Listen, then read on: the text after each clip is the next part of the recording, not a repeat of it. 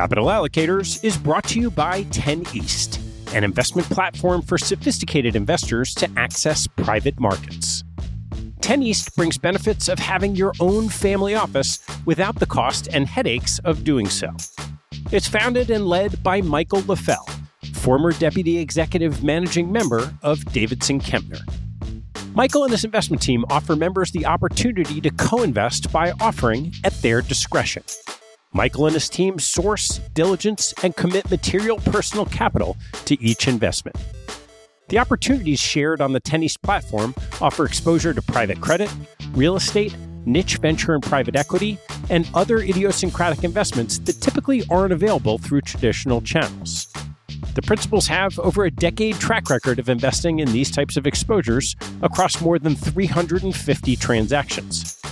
Post-investment, the 10 East team conducts ongoing monitoring and reporting, just as you'd expect from an institutional investment organization. I've known Michael for about a decade, and after becoming impressed by the quality of 10 East offerings, its research process, and high-quality investment team, I became an advisor to the organization and investor in multiple offerings. You can learn more and join me as a member at 10east.co. That's the number 10, east.co.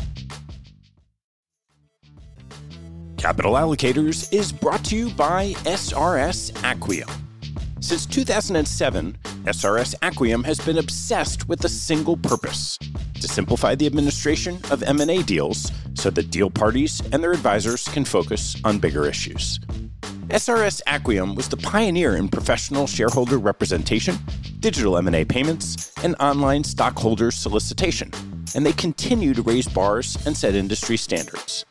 Case in point, their new VDR, which is changing the way deal parties think about virtual data rooms. No more tracking down thumb drives or asking how the VDR bill got so high.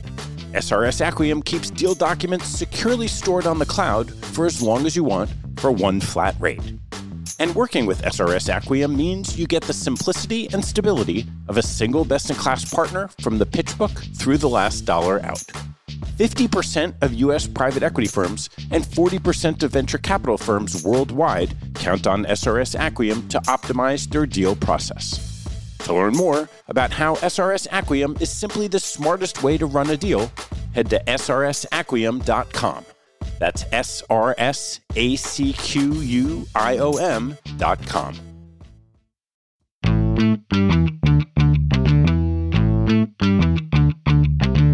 Hello, I'm Ted Seides, and this is Capital Allocators. This show is an open exploration of the people and process behind capital allocation. Through conversations with leaders in the money game, we learn how these holders of the keys to the kingdom allocate their time and their capital. You can join our mailing list and access premium content at capitalallocators.com. Mark Andreessen from A16Z famously proclaimed a decade ago that software is eating the world. His prophecy has proved prescient. Cloud computing enabled the rapid, cost-effective deployment of software, startups flourished, and venture capital returns have been phenomenal. Venture capital is a fascinating investment area whose many days in the sun shine brightest this year. Institutional portfolios with large venture allocations soared to their best year in history. And yet, parts of venture are unique in being both efficient and unactionable. Many believe that Sequoia or Benchmark will produce returns at the top of the pack, but there's not much action anyone can take to participate. This miniseries explores the industry, focusing on some favorites of institutional investors who are still investable to those in the loop. Each has a great differentiated story to share and something to prove. That said, this field moves quickly, so as the disclaimer goes, past accessibility is not a guarantee of future capacity. My guest on the 7th episode of Venture is Eating the Investment World is Joelle Caden, the founder and managing partner of Accolade Partners, a $3.6 billion venture fund of funds that invests across early stage, growth, blockchain, and empowerment strategies, and is one of the most respected firms in the business. Our conversation covers Joelle's nearly 2 decades in technology investment banking, the launch of Accolade into the dot-com bubble, and its evolution over 20 years. We then discuss her perspectives on the 4 ways to win in venture capital, assessing culture, adding value as an LP, portfolio construction, re-upping decisions, and investing in the current environment. Ventures Eating the Investment World is brought to you by Omni. Omni helps private capital investors track and analyze individual deals while providing comprehensive financial and legal insights across their portfolio. It houses the largest database of investment transactions in the private markets extracted directly from executed agreements, including the legal terms, co-investor details, liquidity preferences, valuations, and round sizes.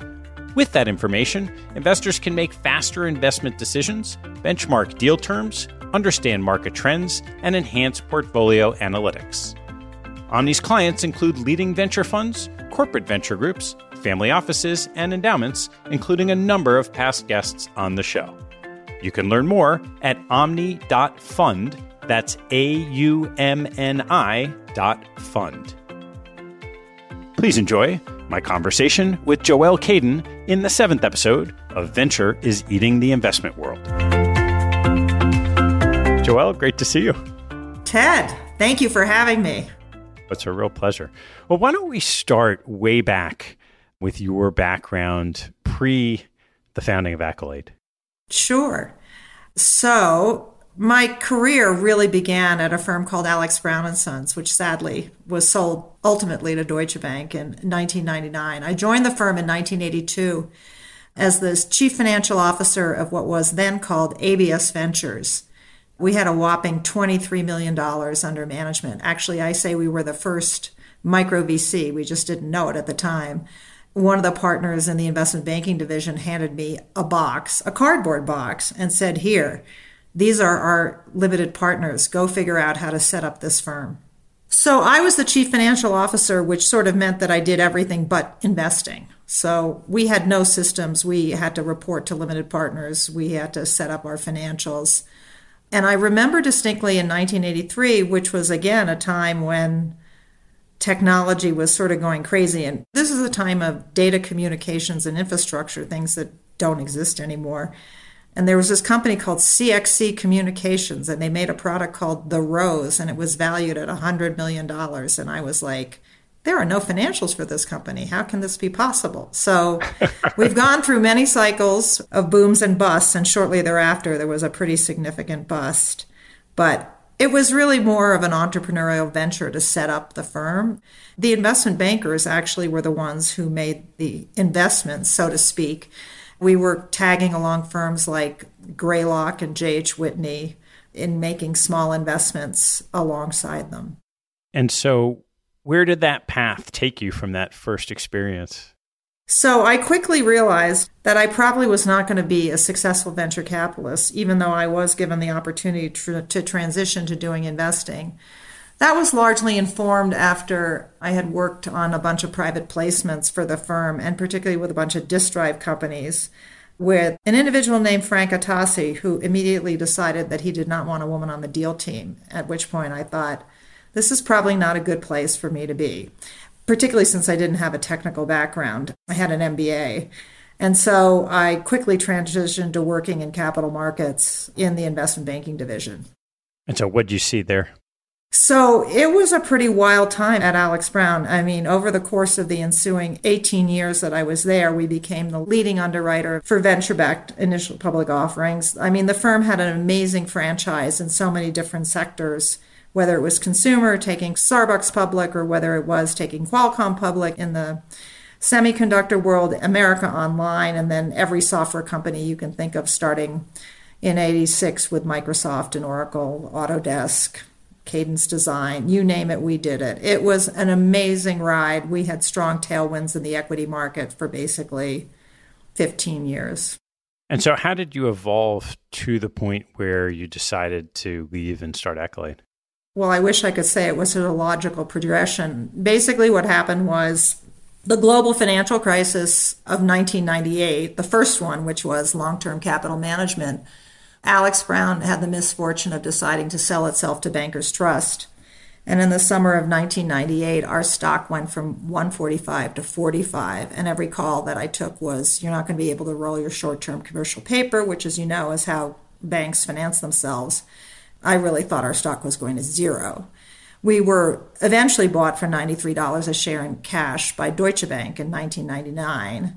I left at the end of 99 just because after 2 mergers in 2 years was too many. And what was the plan? There really wasn't a plan. The plan was I had always been interested in investing, and starting in 1995 had made a number of investments in funds along with several of my colleagues. We formed a small limited partnership. And actually our first investment was with Technology Crossover Ventures run by Jay Hoag. And that was our first investment. And then once you have one investment, you have to have more than one investment. And so we made several. I just decided we would take some of those positions and roll them into a fund. Started raising the fund in the end of 99 and closed on $114 million in March of 2000, right when the NASDAQ hit the peak of 5,000. It was a lot of individuals. There was one large institution, but really no one should have been giving me any money. Why do you say that? Well, I really didn't know anything about portfolio construction or manager selection or anything. It was a really interesting time. And I always say people sort of caught the last train leaving the internet station, and that wasn't a good time to be investing either. So it was a really rugged time. You start at that auspicious time, right at the peak of the bubble. What was it like going through that as a startup business? So I think because I had a capital market lens, I've always been a public market person in terms of the discipline that I think the public market imposes. And I knew a lot of people who were in the private equity business, and they had been telling me about what was going on in the bond market. And so I was watching how nothing could get financed. And so it was clear that we were nearing the end of this cycle. But, you can't do anything about it because you've made commitments to venture funds. And so you're sitting there knowing you're about to watch a train wreck, and there's very little you can do. That was a moment of serious reflection to try and think, with the capital that we still had available to commit, what kind of course corrections could we make to try and earn our way into some sort of reasonable return over the next several years. Venture at the time funded everything that was going to fund WorldCom and MCI and all these next generation, what were called CLEX, competitive local exchanges. And so they all needed lots of infrastructure, and it cost $50 million just to start one. And I think it became clear that all those companies were going bankrupt, literally bankrupt, and they would not be buying any equipment. And all the firms that had along the way of building that infrastructure that was necessary for those carriers had no business. And so they all went to zero. So what did you do in your business? Well, it was a pretty dark time. Remember, I started the firm in 2000. 2001 was 9/11. So we go from the collapse of the internet bubble in 2000 to 9/11, which was a horrendous time for our nation, and the ensuing years were pretty bleak. We were a $114 million fund of funds. When it was presented to investors, it was presented as an early stage focused venture fund of funds. We took, as I mentioned, these slots that we had with managers that we had funded previously and said we would be funding those managers, but at a reasonable size, given our pool of capital was $114 million. And then when the internet bubble burst and it became clear that continuing to fund early stage venture capital in the face of a nuclear winter was probably not a great idea, we slowly migrated to funding some firms like Golden Gate that were investing in cash flow positive businesses. So what happened with the progression of the business when you went through a bear market? I did not raise Fund 1, Fund 2, and Fund 3 in rapid succession. So we were able to, in 2005, we were able to raise our second fund, which was $150 million. And somehow or another, I had the good fortune to find a capital partner that gave me $50 million. And we were able to raise $100 million. In that fund, we articulated that 50% of what we did was going to be early stage venture and 50% was going to be growth equity, which is not what we hear about in the growth stage today, but more firms which we backed, like Thoma Bravo in their first software-focused fund, Excel KKR in their second fund, which was really their first software-focused fund, firms like that. So take me through from that founding, and we can fast forward to today, but what was the rest of the evolution of Accolade as a business and the products that you had from that, say, second fund that was half early stage, half growth equity to where you are today? So we pretty much stayed the course there because the next time that we went to raise capital was 2008. So, and we had raised half of that fund right before the global financial crisis, and then spent the ensuing 2.5 years raising the second half of that fund. So I would say the first 10 years were challenging. So from that time forward, the other thing, as you know, it takes a long time in our asset class to demonstrate performance. And while we had a high degree of confidence that we had invested in some great managers and had a pretty unique strategy, which was not well understood at the time because nobody was investing in growth equity and software, really, except for a handful of managers. All of a sudden, our numbers started to manifest themselves. And so we started getting some traction, particularly with the consultants that intermediate a lot of the firms that invest in our asset class. And also, in parallel with that, spent a lot of time building the team, and the team is terrific. So fast forward to today, we now have multiple products. We have our traditional growth equity venture fund of funds. We have a dedicated growth equity fund of funds. We have a significant effort in blockchain, which started in 2019. And then we have an effort in what we call the Empowerment Fund, where we're investing in women and diverse managers. But it took 20 years to get to that point. So as we sit here today, I'd love to hear from all the lessons you've learned over those 20 years, how you describe your investment philosophy. So I think a couple of things that we've learned over the years that are very important, which is one, pretty obvious. I mean, there's nothing earth-shattering here. Portfolio construction matters a lot. We have fairly small funds. We now are in the luxurious position of being able to raise more money than we want, but we've stayed very disciplined in terms of our fund size. We believe a lot in concentration. We make big bets.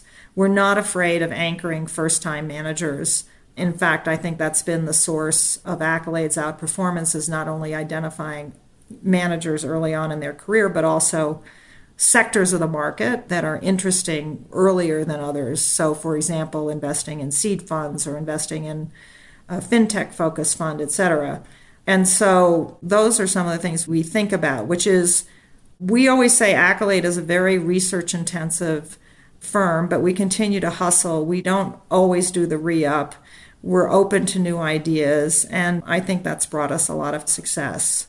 So I'd love to break down each of those, and maybe the best place to start is manager selection. There are lots and lots of venture managers of all shapes and sizes, and you have concentrated portfolios. So why don't you walk me through that process, maybe from the top of the filter and how you go about figuring out who you want to invest with? Right. So as I mentioned, we have a terrific team, and prior to COVID, I think we spent most of our life on an airplane. So it's really trying to make sure that we're aware of all the managers that we should be tracking in some way, shape, or form.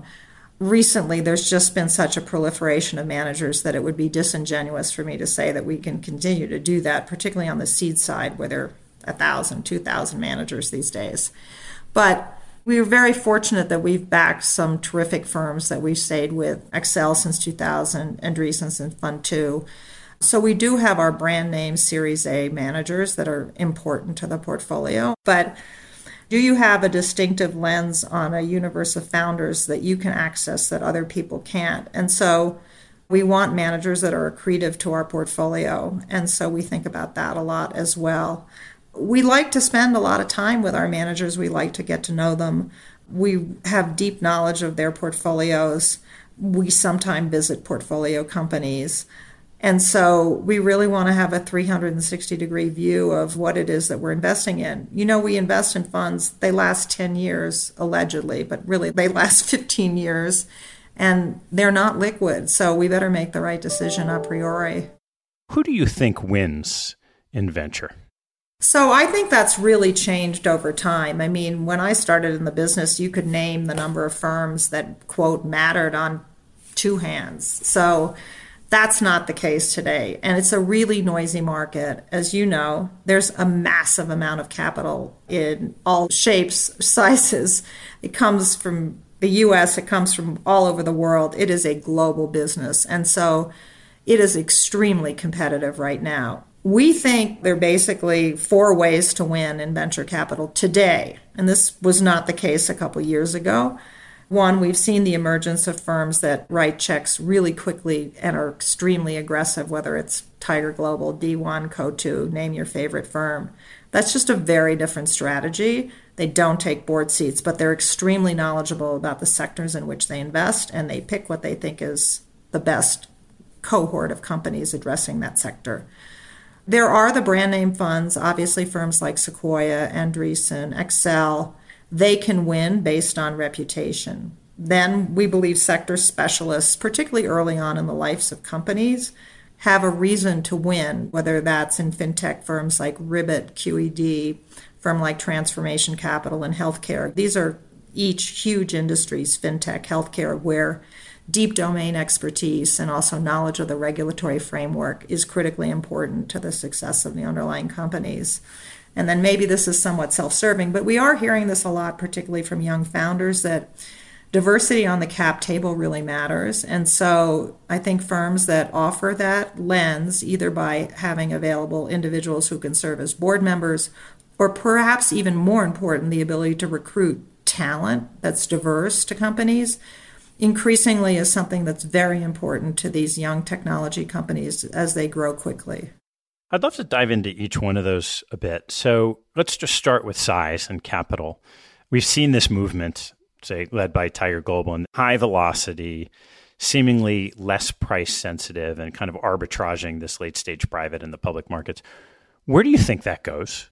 So one, I'm not sure that I'm smart enough to really know the answer to that, but I think it's a different philosophy. I think it is very much of a portfolio approach that is born out of their experience in the public markets.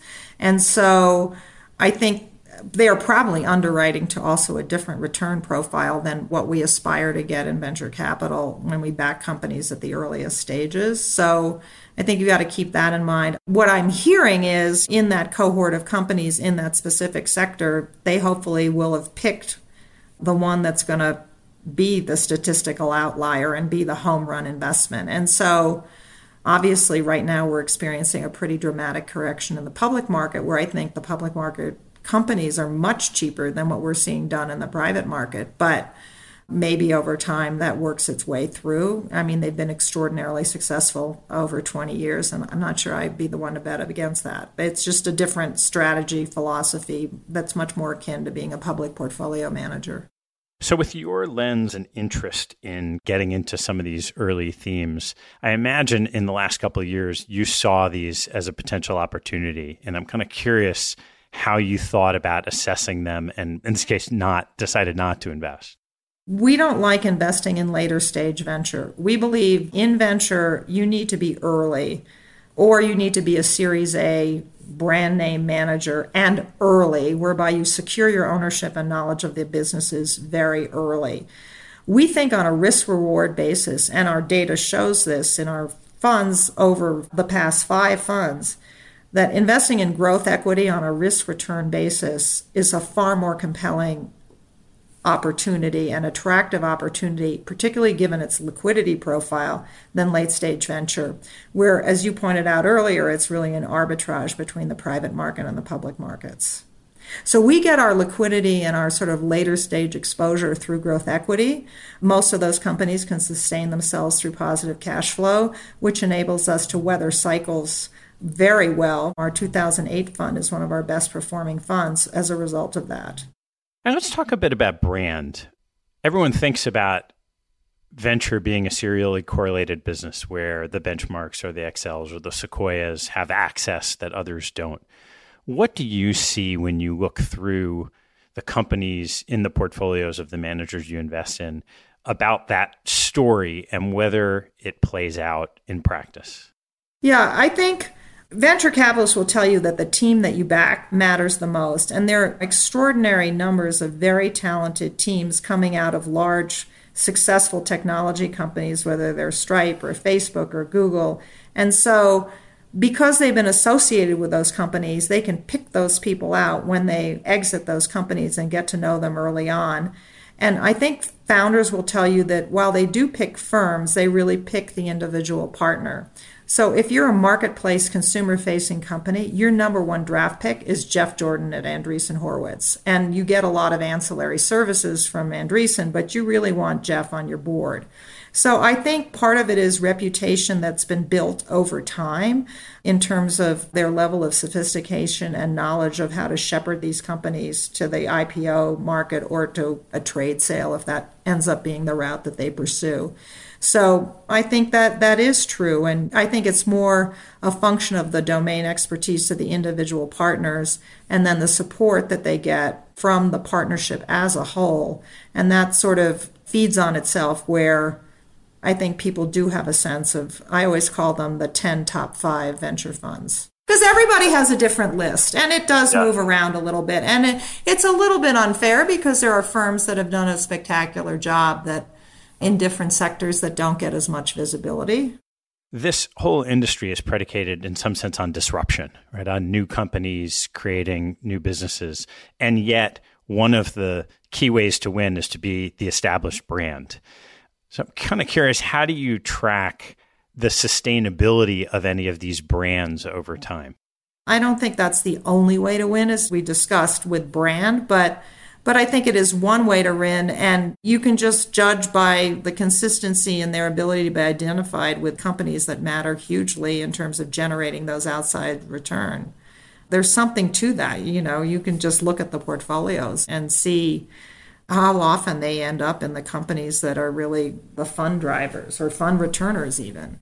So let's go through domain expertise. Are there sectors that are more important than others where that domain expertise sets is more impactful as a venture capitalist?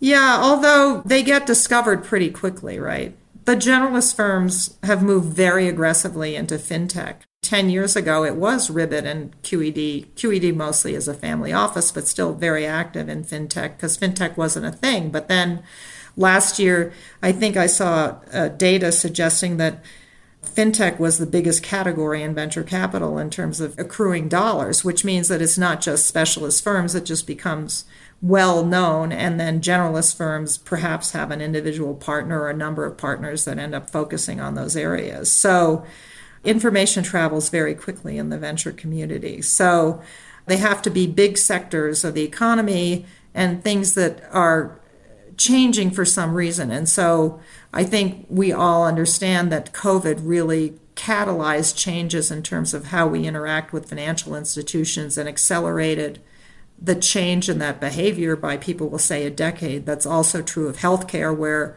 telemedicine had been something been talked about forever, and all of a sudden overnight it catalyzed a massive change in consumer behavior, and it's not going to go back the other way going forward. And so companies that may have languished that all of a sudden gotten huge tailwinds. And so sometimes it's the confluence of domain expertise and some very important tailwinds that makes you look like you've been a genius. But to your point, this is an industry that does thrive on that kind of disruption, and being able to capitalize on that is what's really important.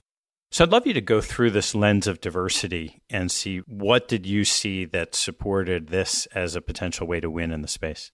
We really started to see a cohort of interesting managers develop, both women-led and diverse managers, over the course of the last several years. And I think that only accelerated. Some of it is COVID. Some of it is post-George Floyd. Some of it is people just looking around the table and recognizing that the other partners really didn't look like them, and they didn't want to spend the next 10 years trying to figure out how to be successful within a more traditional organization. The rise of the solo GP. I mean, I don't think it's any one particular thing, but we saw people who were extraordinarily talented who were struggling to raise institutional capital and still struggle today to raise sizable funds. And so recognize that that's really an inefficiency in the market. And we all know that that's where one should be investing, is in inefficient markets, where we think individuals can have a differentiated lens on what the opportunity set is out there. And so we struggled mightily to raise capital to address that opportunity, and we're fortunate to have a separately managed account with a handful of large institutions. But it wasn't easy. It's a non-consensus idea, very non-consensus. I want to take a break in the action to tell you about NetSuite by Oracle, helping businesses accelerate growth and run better with a suite of ERP, financial, CRM, and e-commerce products. Here are 3 numbers for you to remember: 36,000, 25, and 1. 36,000 is the number of businesses that have been upgraded to NetSuite by Oracle. NetSuite turns 25 years old this year. That's 25 years helping businesses do more with less, close their books in days, and drive down costs. And 1, because your business is one of a kind. Get a customized solution for all your KPIs in one efficient system with one source of truth. Manage risk, get reliable forecasts, and improve margins. Everything you need, all in one place. Right now, download NetSuite's popular KPI checklist designed to give you consistently excellent performance, absolutely free, at netsuite.com/allocators. That's netsuite.com/allocators to get your own KPI checklist. netsuite.com/allocators. And now, back to the show. So you're hearing a lot more about it, maybe moving away from non-consensus. And I'm curious what you've seen in the difference between the talk of interest and then the capital flow. I still think it's a big chasm. I think institutions are getting their feet wet a little bit. There's a lot more discussion about it. And there's a big conflict about, is it going to compromise our returns? Because these endowments of foundations and academic institutions are the sources of capital for your mission-based activities, for your scholarships. And so there is that tension. And what we're trying to demonstrate is that you don't have to compromise returns by investing in women-led and diverse managers. But there's been no data on that. And so it is very much of an early days in terms of trying to prove that out. And so I think people are separating out a small pool of capital to sort of run an experiment and see what happens with it. But it's not core to their portfolios at this point. So once you've sort of laid through the different strategy buckets that could work, there's then this whole dynamic of the team and the culture of the organization. And I'd be really curious from all your experience to learn a little more about your perspectives on what works in terms of a venture capital organization. Everybody goes through growing pains. None of us is perfect. But I've been super impressed with the quality of the teams that we've been with for a long time and how they've evolved over time and how they haven't had a lot of turnover, which I find remarkable because they provided opportunities for team members to grow from within or to own different products or to lead significant efforts, et cetera. And so I think that's super important because it is an apprentice business. It takes a long time to be a good investor. Pattern recognition is something you always hear about. That doesn't happen overnight. And so I think it's really important that our managers have great cultures at their firm. And every firm's different. Every personality is different. And so spending time and really understanding the team. One thing that I've told our team is that the younger ones, like when one of our now partners was a vice president, I said, you need to get to know everybody who's a vice president level person at our managers. And lo and behold, some of them have gone on to lead individual fund efforts, et cetera. So we really try and permeate the whole organization because just meeting with the top people doesn't really necessarily tell you what's going on underneath at the firm. And so we really encourage broad participation by our team with those people who, associates should know associates and the VPs should know the VPs and the partners know the partners. And so we try and really over time develop that sense of the firm as a whole. I know you pride yourself on being a value-added partner to everyone in your ecosystem, and I'd love to hear how you think about that and how you and your team go about it in practice. Yeah, so I think it's just something that's core to human nature to want to try and be helpful, right? So As I say, we do not want to be a Monday morning quarterback. We do not want to pass judgment on what it is that our managers are doing. But if we can make connections between our managers and areas that we understand deeply, if we can make introductions, if we can Aram, one of my partners who's a fairly recent graduate of Stanford Business School, has a great network. And if he can help with recruiting for people into our different firms where we know that they're looking for someone at their portfolio company levels, if we can make customer introductions. We obviously make a lot of introductions to limited partners, partially because we do back first-time funds, and it's so important to help them in the capital raise. And I think we've gotten known at having a pretty good nose for finding talent in terms of finding young managers. And so those introductions are so critical to the success of those managers. So however we can be helpful without being overbearing or whatever you want to call it, we want to be a thought partner. What are the characteristics of a first-time fund that you'll invest with relative to one that you take seriously but don't? Well, that's a great question. I think a lot of it is partially, and I don't mean to dodge your question, I mean, partially, we have a portfolio, right? So we have a fairly robust portfolio of managers, and we like many of them or most of them or all of them. So to add a manager right now is somewhat of a challenge unless we have a new product where we have the capacity to add lots of managers. So sometimes it is this manager accretive to our portfolio in terms of what it is that they do?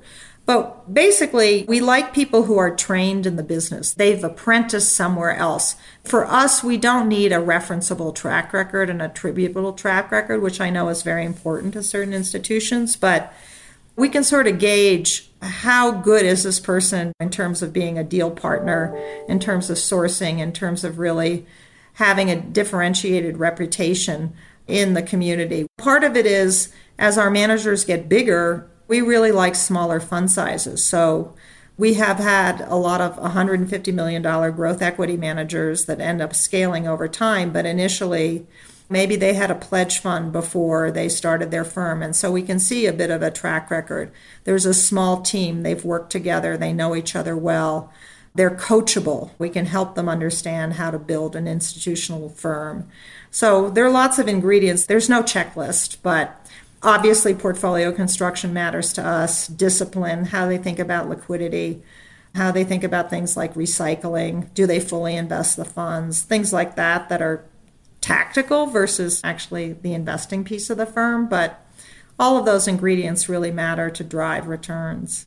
So you mentioned portfolio construction a few times. What is your axe on what makes a good venture portfolio construction? Yeah, particularly in venture, as you know, particularly if you're investing at the earliest stages of company formation, owning a lot of a company that ends up being a category defining company or a fund returning company is so critically important. And that's hard to do. That implies that you are a highly valued individual. To gain that right, to have that kind of ownership on the cap table, it's very hard in this environment where there's so much capital to buy up ownership as things progress. And so that's why I think increasingly you're seeing every large firm raise a seed fund, because they want to get in sooner to get that ownership and be able to write that big check and preempt the Series A. Very competitive market. But that's what's really important, is also having sufficient reserves to be able to put additional capital into your winners. And the corollary to that would be for those companies that seem to be struggling, either find a reasonable exit path for them or maybe not fund those companies. But really understanding that, because in venture, it's missing the upside, not protecting the downside, that's going to lead to not have a successful fund. The most important thing is being in those right companies and owning enough of them. When there's all this money sloshing around, I'm curious what you see on the terms that the venture funds are offering today. Carry is going up. Fees are staying the same regardless of fund size. I don't know what to tell you. There's a shift in the balance of power, right? The limited partners don't have a lot of leverage in negotiating terms with certain funds. And so to me, the more egregious ones are early funds where they tell us that the lawyers say that these are industry standard terms. And I'm like, your lawyers are not writing you any checks as far as I've noticed. But I think the lawyers are at fault for pushing some very aggressive terms for first or early funds. But if you've been a successful firm, you can dictate your terms, and there's no shortage of capital available to fund your investments. So limited partners don't have a lot of leverage on terms at that point with a fund. So you mentioned earlier that there are funds that you'll invest with that you decidedly won't re-up for the next fund. And I'm curious, what are some of the examples, for whatever reason, that you didn't want to re-up? Usually it's never any one thing. It's usually that the fund size over time evolves to be too large relative to what we think the opportunity is or what we think the team's capability are. So sometimes a team that's going to have a great fund at 500 million is not going to have a great fund at $1 billion. And that's just simple math. And so that's probably the biggest reason that we stop investing with someone. The other reason is, we have a lot of data, and sometimes funds aren't performing consistently at the level that we would have anticipated they would, or relative to other opportunities that we have in our portfolio. And so it can be a function of return. Obviously, we've had some situations where there have been some team blow-ups. Those are pretty easy to pass on in the future, but those are actually, looking back, most of them could not have been predicted. Things happen. You want to avoid that as much as possible, but over 20 years and many funds, it's going to happen. But I would say those are the major ones.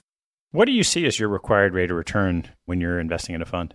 When we invest in an early stage seed-focused venture fund, we would like them to do better than 5x. For an established venture fund, occasionally you'll get an outlier, but 3 to 4x is still, on a consistent basis, not easy to do. In growth equity, I think we've been extraordinarily lucky lately just because there's so much capital in the space that those managers are doing above 3, 4, some of them. Some of them have done a lot better than that. And so, again, on a risk-adjusted basis, it's been a pretty attractive place to be. But that's sort of the ballpark. So as you look back, what are some of the misses of funds that you were right there and for whatever reason decided to pass on? Oh, gosh, there's so many. The first one that comes to mind, because it's so painful, is Emergence. We had the opportunity to invest in Emergence too. And I think because we knew so much about software when they said that they were a SaaS-focused fund and they had put $2 million into Salesforce, we were like, well, that's not that unique, partially because we had this growth equity portfolio that was focused on software. And so we had seen that evolution. And we just totally missed the opportunity to invest in that fund. I think they've had spectacular returns over multiple fund cycles. And that's particularly painful because we knew them well and we had the opportunity to invest. And we just, frankly, it's not we, it's me. I missed it. No one else did. Me. It's on me. I don't know that there are other examples that are that apparent, that obvious, but we've missed many funds that have gone on to do exceptionally well. And are there characteristics of the ones that you look back on that you missed, that you've been able to identify that there was something in your analysis or judgment that would tell you the next time we see that, we will invest? I think it goes back to the team. Look, the world of venture, particularly when you're investing in technology, evolves pretty quickly, right? So I think the mistake you can make is thinking you're an expert in something when you're not, and that you really have to bet on the team and their ability to sort of ride the next wave. And that's really critically important. And so I would say that's the one thing, that coming to a judgment too soon based on allegedly some knowledge of the portfolio, and you're looking at it and you decide it doesn't look that great, because it takes a long time for there to be returns, right? I mean, it takes 10 years. So sometimes it's just hard to tell and you make a bad judgment call. So you've been through 2000, you've been through 2008, and here we are sitting in 2022. And there's a lot of money sloshing around. Valuations are really rich. I'm kind of curious, how do you approach investing when there's a feeling that things have been awfully good for a while, until obviously very recently, but we'll see what happens. Yeah, so look, it's a long-cycled asset class. I think people understand. You've heard it 100 times. You can't time the vintage that you're investing in. If you invest early and it takes 7 to 10 years for these companies to reach maturity, while valuations might have escalated today, it really matters more what the exit environment's going to look like than what the entrance environment looks like. I mean, that's one of the reasons we don't love late stage venture, this sort of growth round, the very expensive, very momentum driven rounds. We think that's where there's the greatest degree of risk. And as you alluded to earlier, we really haven't seen that kind of style of investing in venture capital before. We've definitely seen momentum investing in the public market, but we've not seen it in venture capital, and TBD whether that's a viable strategy. And so I think the thing to do is to remain disciplined, not chase any bright, shiny objects, and hope that our underlying managers are being disciplined themselves. I mean, I think the thing that is most concerning over the last couple of years is how quickly funds have come back to market, because we've learned that time diversification in investing really does matter. So you're not always investing your dollars at the peak of the market. By the way, this is what happened in 1999. Everybody invested their funds in 1 year. And that did not end well. And so I think that's the greatest risk, is that you're deploying capital very aggressively in a frothy market in a short period of time. And so you don't, even if some of those investments didn't work out, you don't have the benefit of being able to participate in investments in a different environment that might be able to sort of save the performance of your fund. So when you bring that experience to bear, and now we're seeing it again, there's always this balance between you want to be supportive of the venture firms that you like and continue to like, but if they're coming back rapidly, you're losing that vintage year diversification. So how do you approach that? So I think I've talked to a lot of my colleagues in the business, and I think maybe this is a rationalization, but we sort of look at our allocation to a manager and we think of it over 3 years instead of over one fund cycle. And we sort of divide by 3, knowing they're going to be back sooner. So you create your own time diversification that way. I'm not sure that's a great answer, but it doesn't mean that that particular fund won't be at risk, right? But at least your dollars that you normally would allocate to that manager are hopefully spread over a longer period of time. And you maybe will revert back to something else. It's hard to say. I think it's concerning. And also, the last decade has been very favorable to all of us that have been investing in this asset class. And there are a lot of young people within those venture firms that have never experienced a down market, and certainly young founders that have never experienced inflation, rising interest rates, inability to raise capital, et cetera. So I think there's some painful lessons that are going to come down the road. I mean, it's not always going to be like it was, but it went on for such a long time that there's sort of a whole generation of people who haven't experienced what we've been through investing over 30 plus years. So if you go back 20 years ago, maybe the first time it felt like there were a lot of highly valued IPOs, a bunch of investors in the space started hedging programs, effectively hedging out the public stocks that were held by their venture managers. And I'm curious what you've heard about those activities this time around. Boy, the only person I remember doing that was David Swensen at Yale. Well, that's true. It's hard to execute that. You could buy that fund that shorts ARK, but that's not something we do.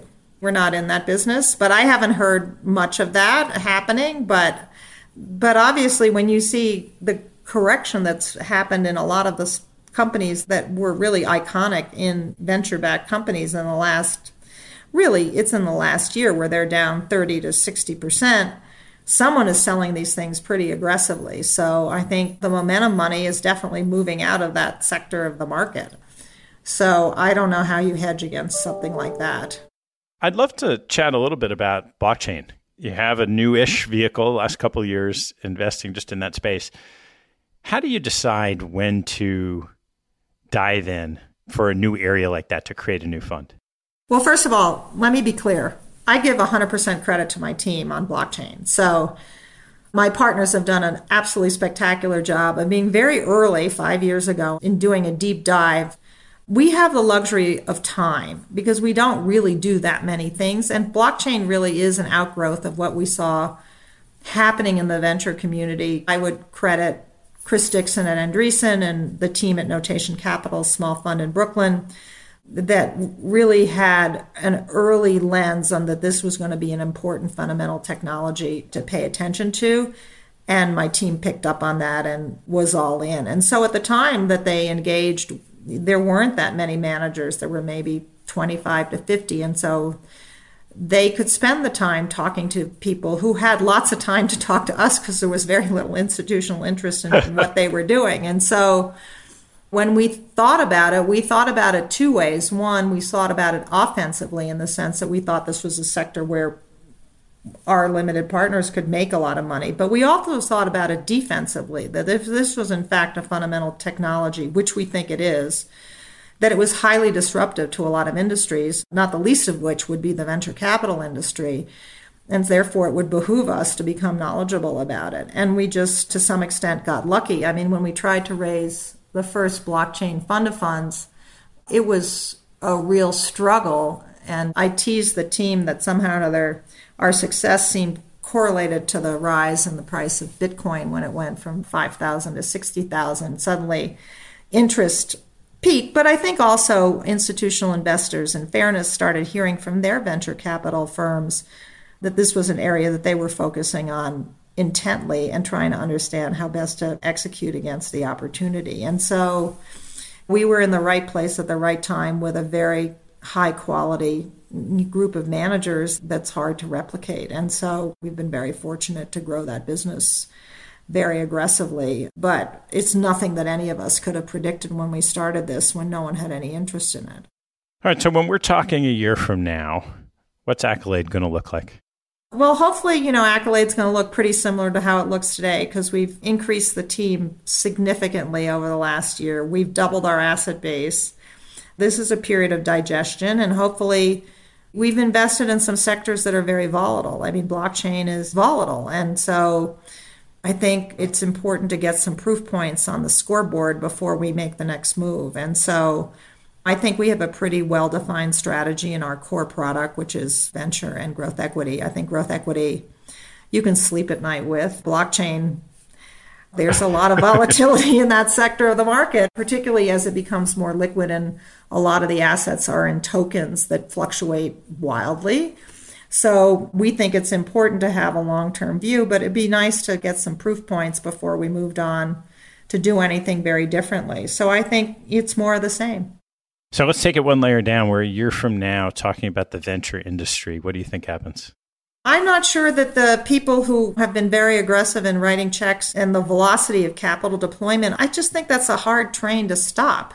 It's very appealing to the entrepreneurs to get lots of money at high valuations with not a lot to do on that. I think the firms that are at risk are those that are sort of in no man's land that are still continue to want to do diligence and feel their value add, but yet they're not investing at the early stage and they're competing against massive pools of capital with a very accelerated deployment cycle. I think that's a tough place to win, but funds have 10-year lives and management fees go on. So attrition happens very slowly in our business. So I'm not sure it's that much different from what it is today. I mean, obviously we're going through a very significant correction here.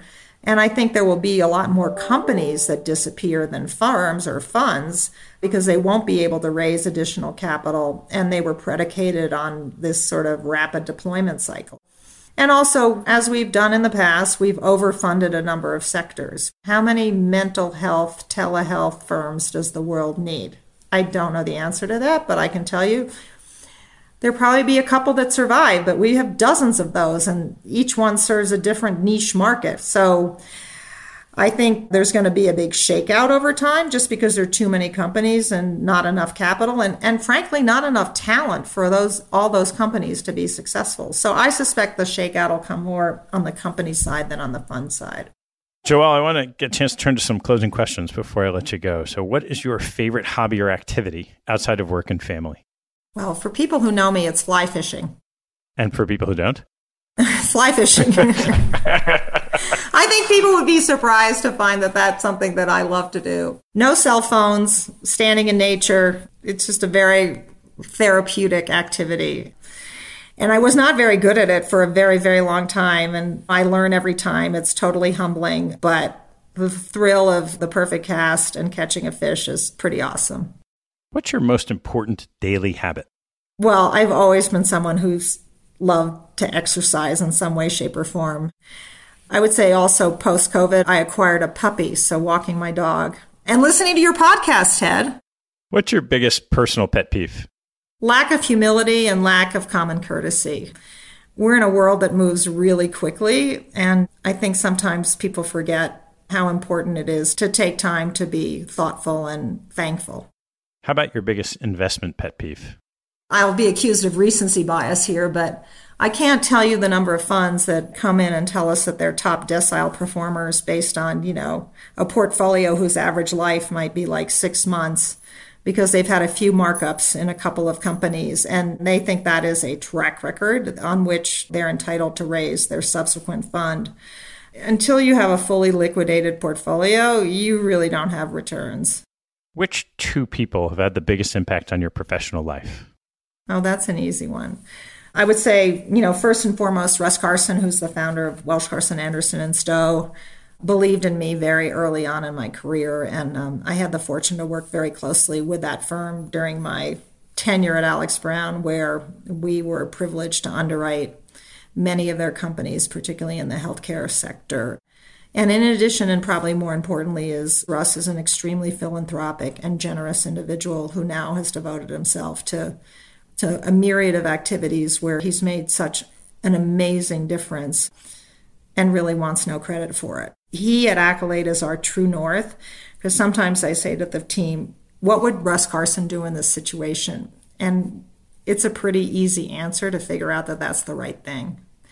And then I would say the other person is, this goes back very early on in my life when the head of admissions at Stanford Business School took a risk on one of the more untraditional candidates and admitted me for some reason that I still to this day don't understand, because I had absolutely no business being there, but I'm eternally grateful because obviously it changed the direction of my career and also gave me access to a community of incredible people and my classmates and alums going forward that I'm eternally grateful for that opportunity.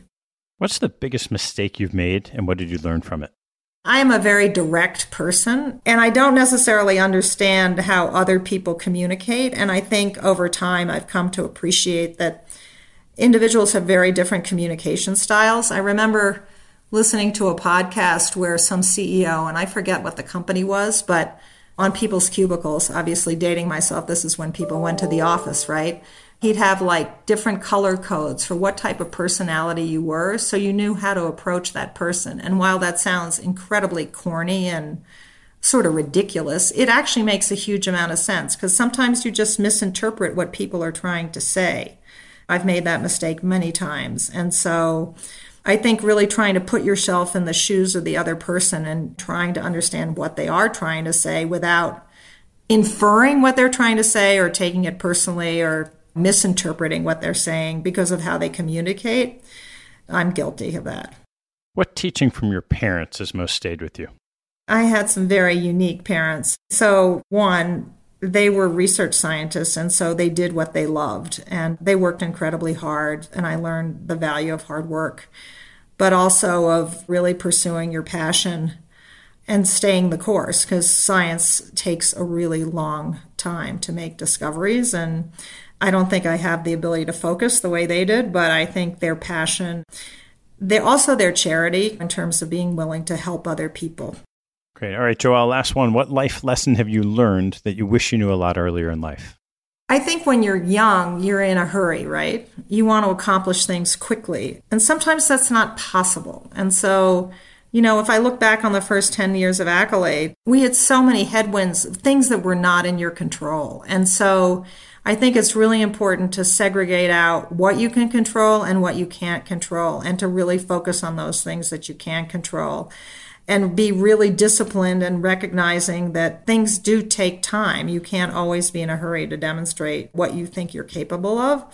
Times are tough and you've got to tough things out. And so I'm very grateful for the fact that we had time to sort of build the foundation of our firm in a very challenging time, and we stuck with it. Well, Joelle, thanks so much for taking the time. Thank you, Ted, for giving me the opportunity, and I hope some of these lessons prove useful to people down the road. Thanks for listening to the show. If you like what you heard, hop on our website at capitalallocators.com, where you can access past shows, join our mailing list, and sign up for premium content. Have a good one, and see you next time. An important disclaimer from Janus Henderson Group, PLC. Investing involves risk, including the possible loss of principal and fluctuation of value.